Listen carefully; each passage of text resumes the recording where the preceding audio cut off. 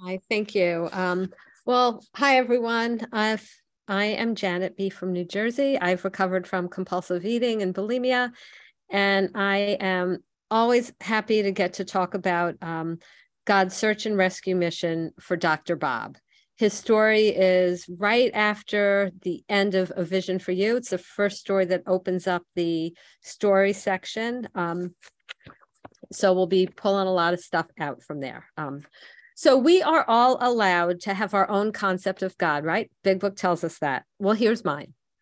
God created the world in 6 days, took a day off to rest, and instead of spending the rest of eternity watching Netflix, he decided he'd spend his time launching search and rescue missions for addicts. So here's the story of one of God's most successful search and rescue missions, the story of Dr. Bob, one of the two co-founders of Alcoholics Anonymous, the other, of course, being Bill Wilson. So let's get some background on Dr. Bob.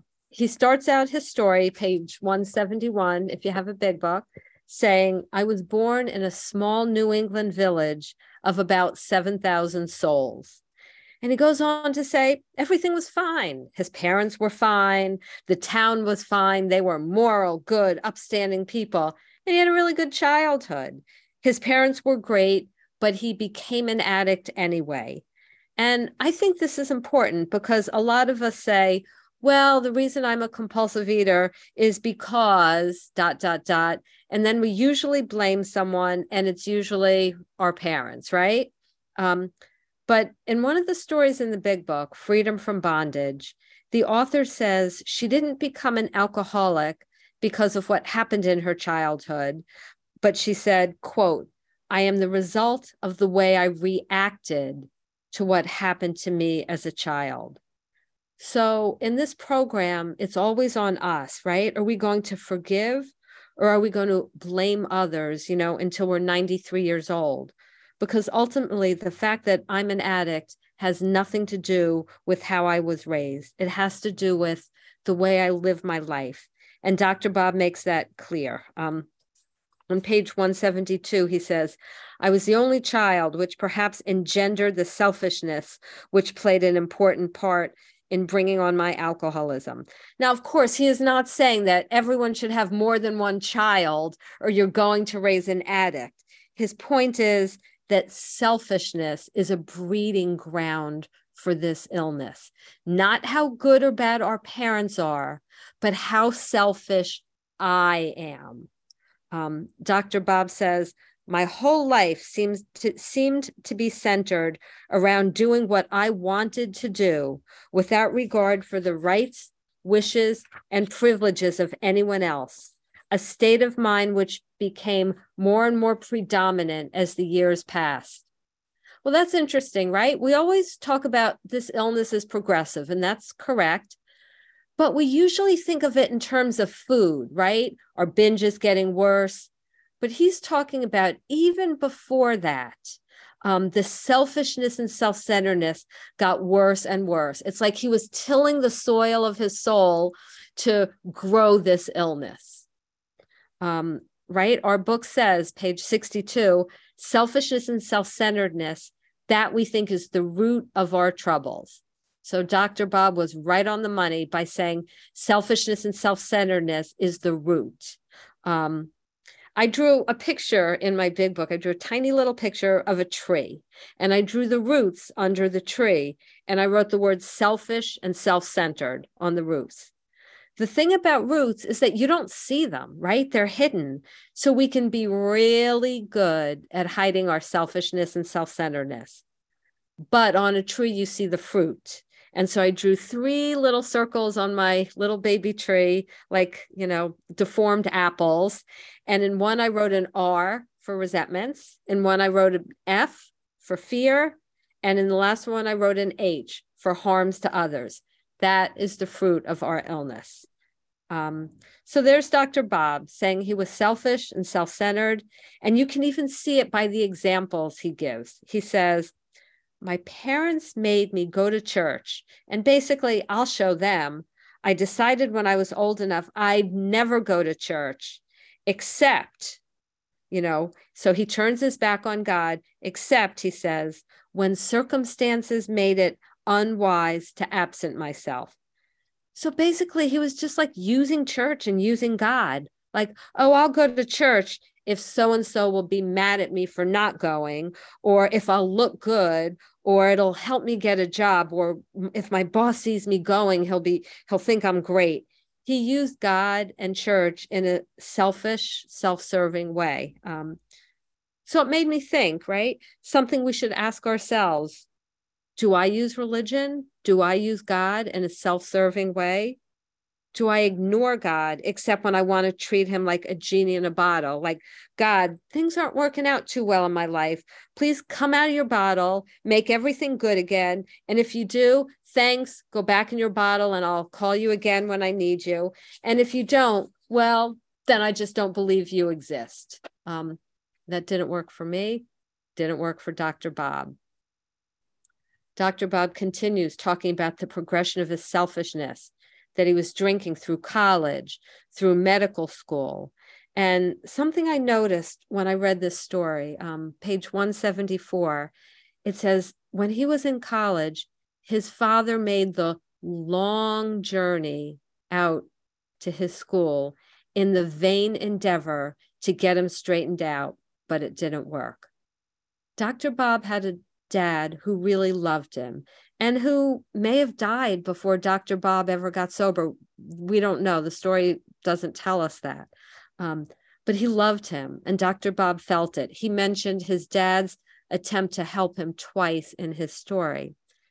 And it made me think of times we might do something for people out of love and never see the results. We should do them anyway, right? Imagine if Dr. Bob's dad had said, I'm not going to try and help my son again for the 10th time. I'm not seeing any results. If he did that, none of us would be here, but he tried. And what that teaches me is that I should love, even when it's difficult and even when I don't see that love bearing fruit. So Bob becomes Dr. Bob eventually, bottom of page 174. Every mother's dream, right? My son, the doctor.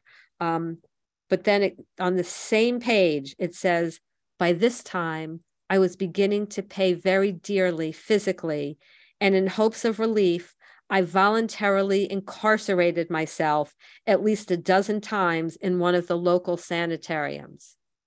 Okay, here is a guy who really wants to get better.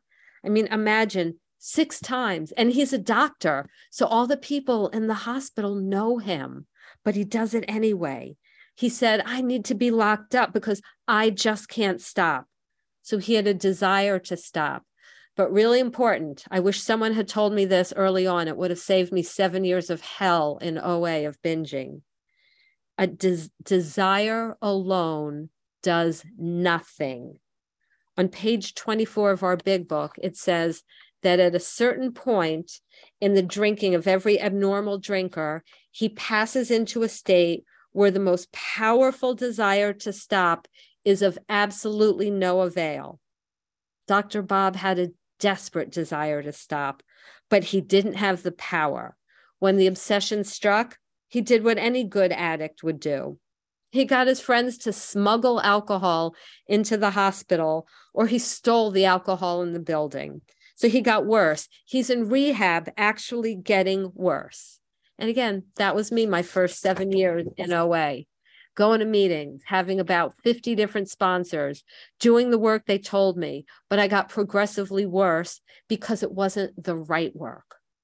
I went from binging and purging twice a week to throwing up 6 times a day and needing major surgery on my esophagus. Like Dr. Bob, I had a desire. I did a bunch of work, but I was like someone with diabetes who just went to Diabetics Anonymous meetings without ever being taught how to inject insulin. I got worse, and so did Dr. Bob. I mean, if we want it, we're going to get it, right? Or I guess a better way to say it, if the illness demands that I eat, because remember, I have no choice, the illness will demand that I find a way to get it. I have no say in it. I heard a woman at an OA meeting say she, like Dr. Bob, locked herself up in a rehab for compulsive eating. And then she sent herself a candygram. Because unless we are safe and protected by God, we have no choice when it comes to food. So there's Dr. Bob not getting better. And again, his dad's trying to help him. His dad first went himself, then he sent a doctor out from his hometown. Imagine like paying a doctor to travel a few states over to go help your son, right? That's love. And then Dr. Bob's okay for a bit. Then prohibition starts. So that means alcohol is illegal in all 50 states. So Dr. Bob says, I'm going to get drunk now because in a month when prohibition starts, well, I'm not going to be able to drink anyway. But of course, there were the bootleggers who sold the illegal alcohol.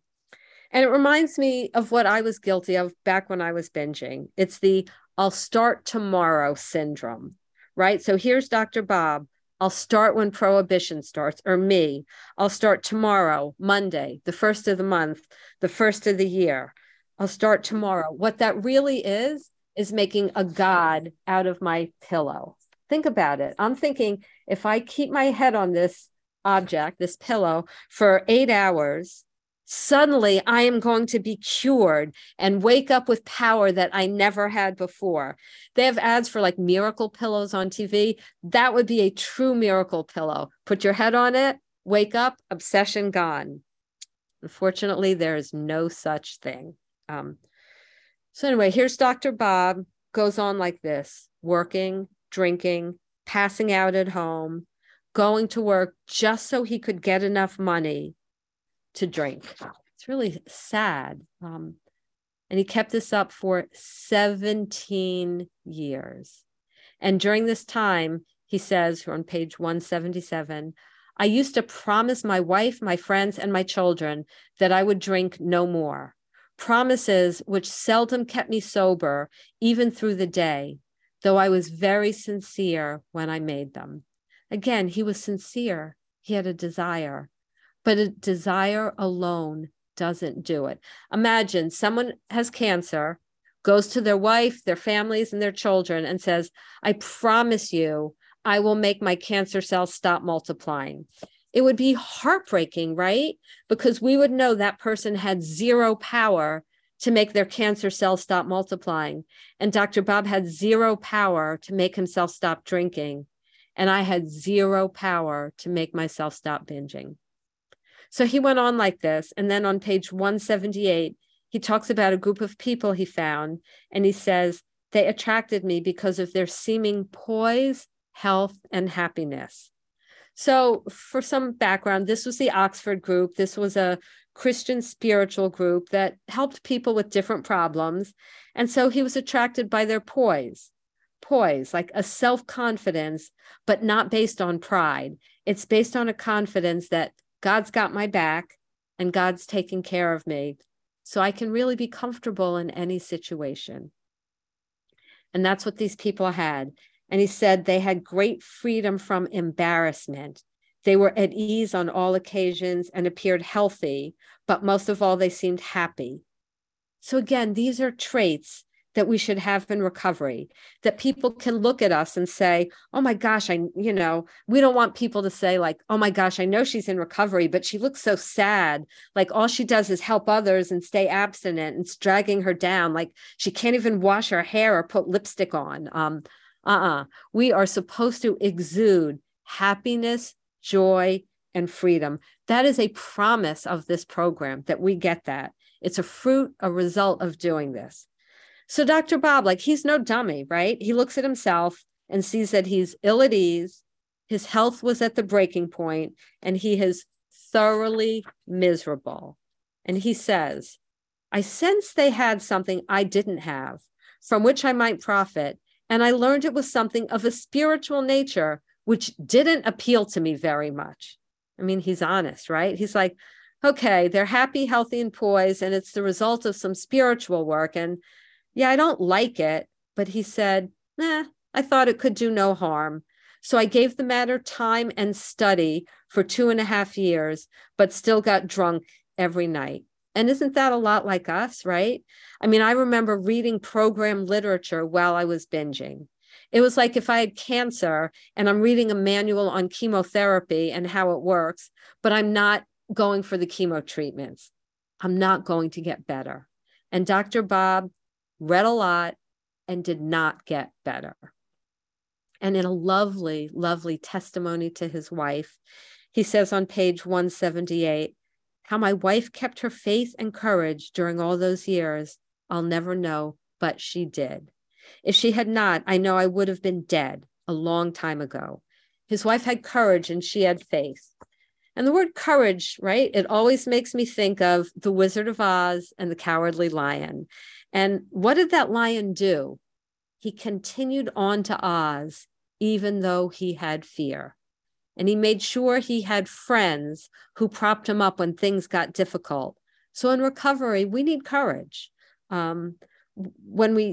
Sometimes all of us need help to keep going. We all have days when things are scary and things are hard.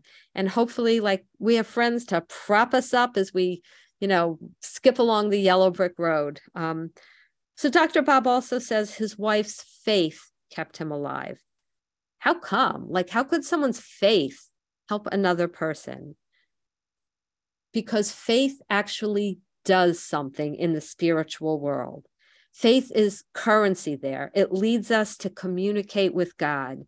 And maybe it was her faith, her whispered prayers to God that led God to say, my next search and rescue mission will be for that faithful woman's husband. Or maybe it was because at that point, Dr. Bob said at one of the Oxford group meetings held at the house of Henrietta Seiberling, remember that name? She was on God's search and rescue team for Bob. And he said at her house one night, guys, I have this confession to make. I'm an alcoholic. And, they might have all been like chuckling behind their hands a little bit, like, yeah, okay, Bob, tell us something we don't know. They all knew he was an alcoholic. And Henrietta she just said, we'll pray for you. And there they were praying for him. So their faith, coupled with Dr. Bob's wife's faith, and what was the result? Well, we'll flip back a couple pages and we're going to see the result of all that prayer. So back in the chapter A Vision for You on page 155, we find our other co-founder, Bill Wilson. Bill Wilson didn't live anywhere near Dr. Bob, but he just happened, I say with air quotes, to be there on a business trip. He was there newly sober. His business deal had gone down the tubes. He was not in good health. He had no money and he was physically weak. And he said, I better do something. And so he went to a payphone and there was a list of 6 churches. And he said, I have to find like a priest, a minister, someone who's going to know a drunk that I can help because I need that. And he called all 6. And not until the last one did he get a pastor who said, I'll get you in touch with this woman. I think she's got some kind of spiritual group at her house. Maybe she can help. So Bill Wilson calls, Henrietta.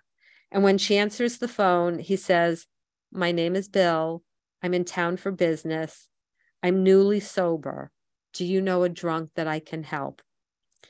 And she just simply said, we've been expecting you. We've been expecting you. She knew that her prayers were going to work.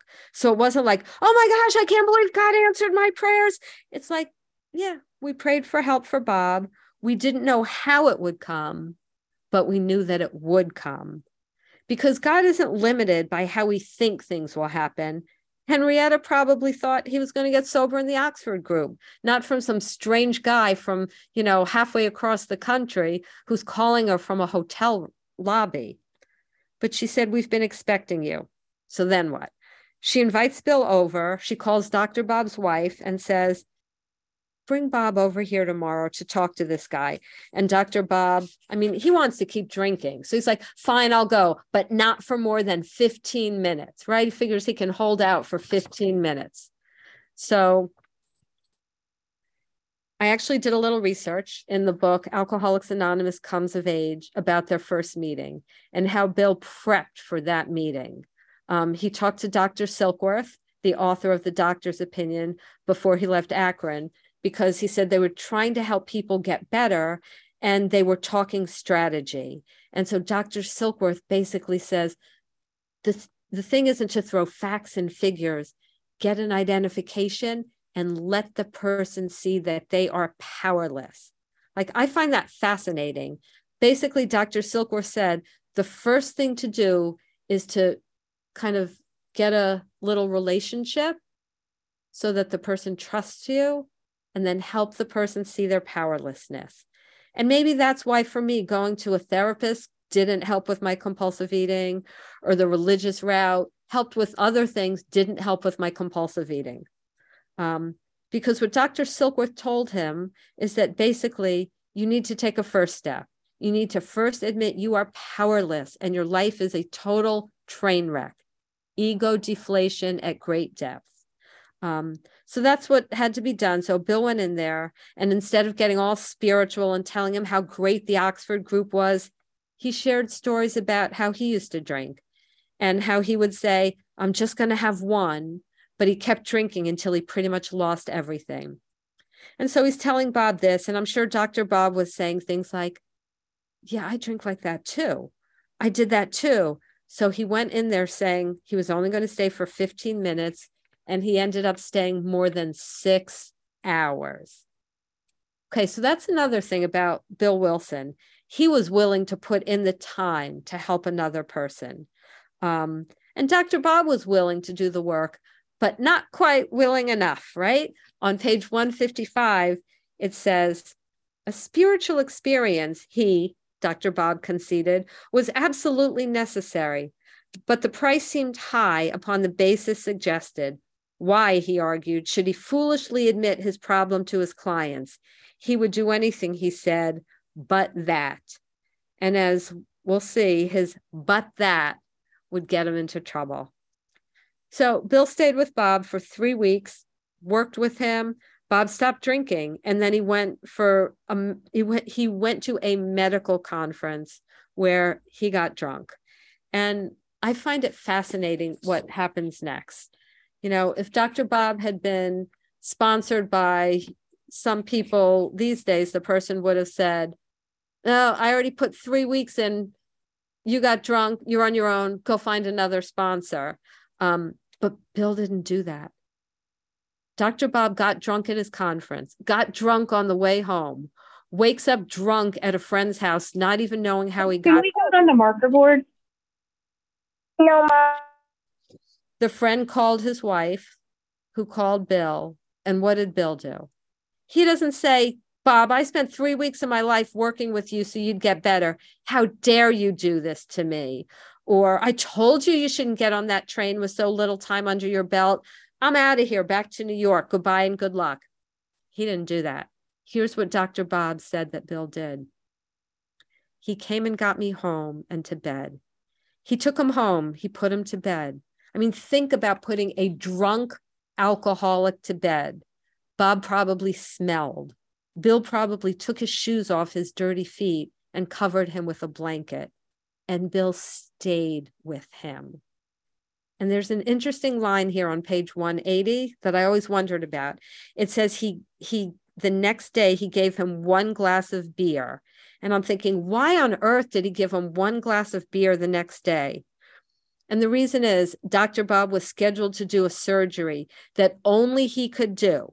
This is like a couple days after he got back from that little trip gone bad. And he was shaking so badly that Bill gave him 1 glass of beer to steady his hand so that he could perform the surgery. So this is not to say that if someone goes out there, we bring them home and give them 1 Milky Way the next day. There was a very specific reason why Bill did that for Dr. Bob. So by the way, Dr. Bob did the surgery. It was successful. And he never drank again, because right after that surgery, he went around the town and he told all the people he didn't want to that he was an alcoholic. So his I'll do anything but that became I'll do anything, period. And we know that's critical, right? Page 58 tells us that the people who can work this program, it says, if you have decided you want what we have and are willing to go to any lengths to get it, then, I say then and only then, are you ready to take certain steps? So Bob became willing and he never drank again. And he spends the last couple of pages in his story talking about his recovery and giving us many pearls of wisdom. So that was the story. And now here come his pearls of wisdom. He says, okay, you may be asking, what did Bill do or say that was different from what others had said or done? Because, we can assume he's read the Bible, he's read spiritual literature. So he's got the spiritual end, and he's a doctor. So he knew the physical end. But he says, Bill gave him correct information and love, right? Bob wasn't a project to Bill. He loved him. There's love if you're going to take a drunk man home and take his shoes off and put him to bed. So love and good information. And Dr. Bob says, of far more importance was the fact he was the first living human with whom I had ever talked who knew what he was talking about in regard to alcoholism from actual experience. In other words, he talked my language. And that comports with what it says in the foreword to the 3rd edition. Recovery begins when one alcoholic talks with another alcoholic, sharing experience, strength, and hope. But why? Why don't they say recovery begins when, I take a certain step? And I think it's because when one addict talks to another, something happens. There's more than a conveying of information. There's a transmission. Bill Wilson was transmitting something to Dr. Bob. I looked up the definition of transmission. It says something like light, heat, sound, electricity, or other energy passes through a medium, kind of like telephones transmitting sound waves. And I think that in God's search and rescue mission for Dr. Bob, God used Bill Wilson to transmit God's own love and concern for Bob. And if we go back to page 164, the end of the chapter of Vision for You, it talks about this kind of transmission. It says, you cannot transmit something you haven't got. So see to it that your relationship with him, with God, is right, and great things will come to pass for you and countless others. See to it that your relationship with God is right. That's the condition. Well, what does that mean? Well, remember when Bill Wilson first got sober and was in the hospital, he said, the thought came to me that there were thousands of hopeless alcoholics who might be glad to have what had been so freely given to me. Perhaps I could help some of them. They, in turn, could help others. But before Bill could be fit for this work, he had to see to it that his own relationship with God was right. How'd he do that? Well, how do we all do that? Page 164 tells us, abandon yourself to God as you understand him. That means basically give God a blank check with our lives. It says, admit our faults to him. Okay, that's a little hard. And admit them to your fellows as well. Well, that's a lot hard sometimes, right? To admit them to someone else. Clear away the wreckage of your past. Give freely of what you find. And when we do that, we can join them. Bill did that. He made 6 calls. He didn't just make 2 and say, I give up. Then he went to the strange woman, Henrietta's house. And even before he went, he calls Dr. Silkworth to brainstorm the best way to help this guy who he has never met. And he spends over 6 hours with him that day. And then he stays in town for 3 weeks to help him. And then when he finally thinks he's helped someone, Dr. Bob breaks his heart by coming home drunk. But he kept at it with Dr. Bob, right? Thank God, because if he hadn't, none of us would be here today. Every now and then, someone will say something bad about Bill Wilson, like, oh, he did this thing or that thing that wasn't right. And what I say is, first, I don't know what Bill Wilson did or didn't do, and it's none of my business. But more important, I say, look what Bill did, like for me, for you, for all of us. I think that's what we should think about when we think of Bill Wilson.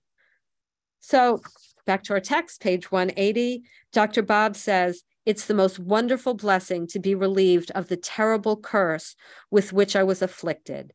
He says, I've regained my health, my self-respect, and my home life is ideal. And then he says he spends a great deal of time passing this on to others who want and need it badly. And he gives 4 reasons why he does it. 1, a sense of duty. 2, it's a pleasure. 3, in doing so, he's paying his debt to the person who carried the message to him. And 4, as an insurance policy against drinking again. First, it's a duty, because the truth is, I mean, I'll admit it, sometimes I don't want to pick up the phone. Like, I don't want to take the time. God hasn't 100% finished with me, and I'm still selfish sometimes. So some days, yeah, I do it out of duty, but often, and more often as time goes by, it's for the second reason. It is a pleasure to work with someone who's like desperate for this thing. And if you're one of those people and you're struggling, call me. I love talking to people who are desperate and will do anything. But the more we grow spiritually, the more what we have to do and what we want to do become the same thing. The more we grow spiritually, the more, oh wait, I lost my page. The more we grow spiritually, the more what we have to do and what we want to do become closer together. And then his third reason, in doing so, I'm paying my debt to the man who took time to pass it on to me. That's gratitude in action. And I'll tell you, if I see my sponsees like working with one of their sponsees or speaking at a meeting about how God has removed the food obsession, it makes my heart light up with joy. And last, he says, every time I do it, I take out a little more insurance for myself against a possible slip. It is our best insurance policy. First line of the chapter, Working with Others, says nothing will so much ensure immunity against alcoholism or compulsive eating as intensive work with other alcoholics, compulsive eaters, intensive work. So Dr. Bob says he used to get upset when he saw his friends drink, but he couldn't. So he says, I schooled myself to believe that though I once had the same privilege, I abused it so frightfully, it was withdrawn. So we can do that. We can say to ourselves like something like this, self, we used to have the privilege to be able to do whatever, but we've abused that privilege and we don't have it anymore. So let's get down to work so that we can have God remove this obsession and help others. Just like if you get too many car accidents, your privilege to have a driver's license gets revoked. And then he just starts talking some tough love. He says, if you think you're an atheist or an agnostic or skeptic or have any other form of intellectual pride, which keeps you from accepting what's in this book, I feel sorry for you. It's interesting. He calls atheism, agnosticism, and skepticism forms of pride, because that's really me thinking I can do it on my own. And I love how he doesn't say, if you are an atheist, agnostic, or skeptic. He says, if you think you're an atheist, agnostic, or skeptic, meaning you may think you are, but you're really not. Well, how could that be? I guess it would be like me thinking I have no lungs inside of myself. I could think that, right? This is America. I'm free to think and say what I want. So I could say I'm a lung atheist and I could really believe it. But of course, what I think about my lack of lungs doesn't matter at all. And our book tells us on page 55, deep down in every man, woman, and child is the fundamental idea of God. So between those 2 lungs that I may or may not believe that I have, God planted the fundamental idea of himself. And the big book says this fundamental idea of God inside of us may be obscured, but it's there. I mean, we could talk about this for hours, but we have plenty of podcasts on the chapter We Agnostic, where we go into depth on how to find God and what may be blocking us from God. But for now, like, just suffice it to say, Dr. Bob says, you may think you're an agnostic, but you're really not. And it's almost like an invitation. Don't have so much pride that you block yourself off from the sunlight of the Spirit. And Dr. Bob continues on with his tough love. If you think you're strong enough to do it your way, that's your affair. Like, we're not going to try to convince you that you need this. But he says, If you really want to quit for good and all, not just to look good at that high school reunion so the boy who dumped you when you were 17 feels bad. If you want to quit for good and all and feel you need help, he says, we know we have an answer for you. And then here's his conditional promise. It never fails, but here's the condition. It never fails if you go about it with one half the zeal you've been in the habit of showing when you were getting another drink. Well, I put a lot of zeal into getting my binge foods. I stole food. I stole money for food. I walked the streets of New York City at 2 a.m. with my rent money to get food. Today, I have to put that kind of zeal into my recovery. And if we do this work, he tells us, we are promised, like ironclad guarantee, it will never fail. And on the last line, he tells us why. Because our Heavenly Father will never let us down. God will never let us down. I believe we are all here because just like he did for Dr. Bob, God launched a search and rescue mission for each and every one of us. And he's given us a manual, it's blue, and he's given us people to help us so that we can recover and then join him on his search and rescue missions for others, the way that Bill joined him and helped rescue Dr. Bob. Like, what a glorious sense of purpose for all of us. And really, truly, what a glorious God to allow us to participate in this. And with that, I pass. Thanks.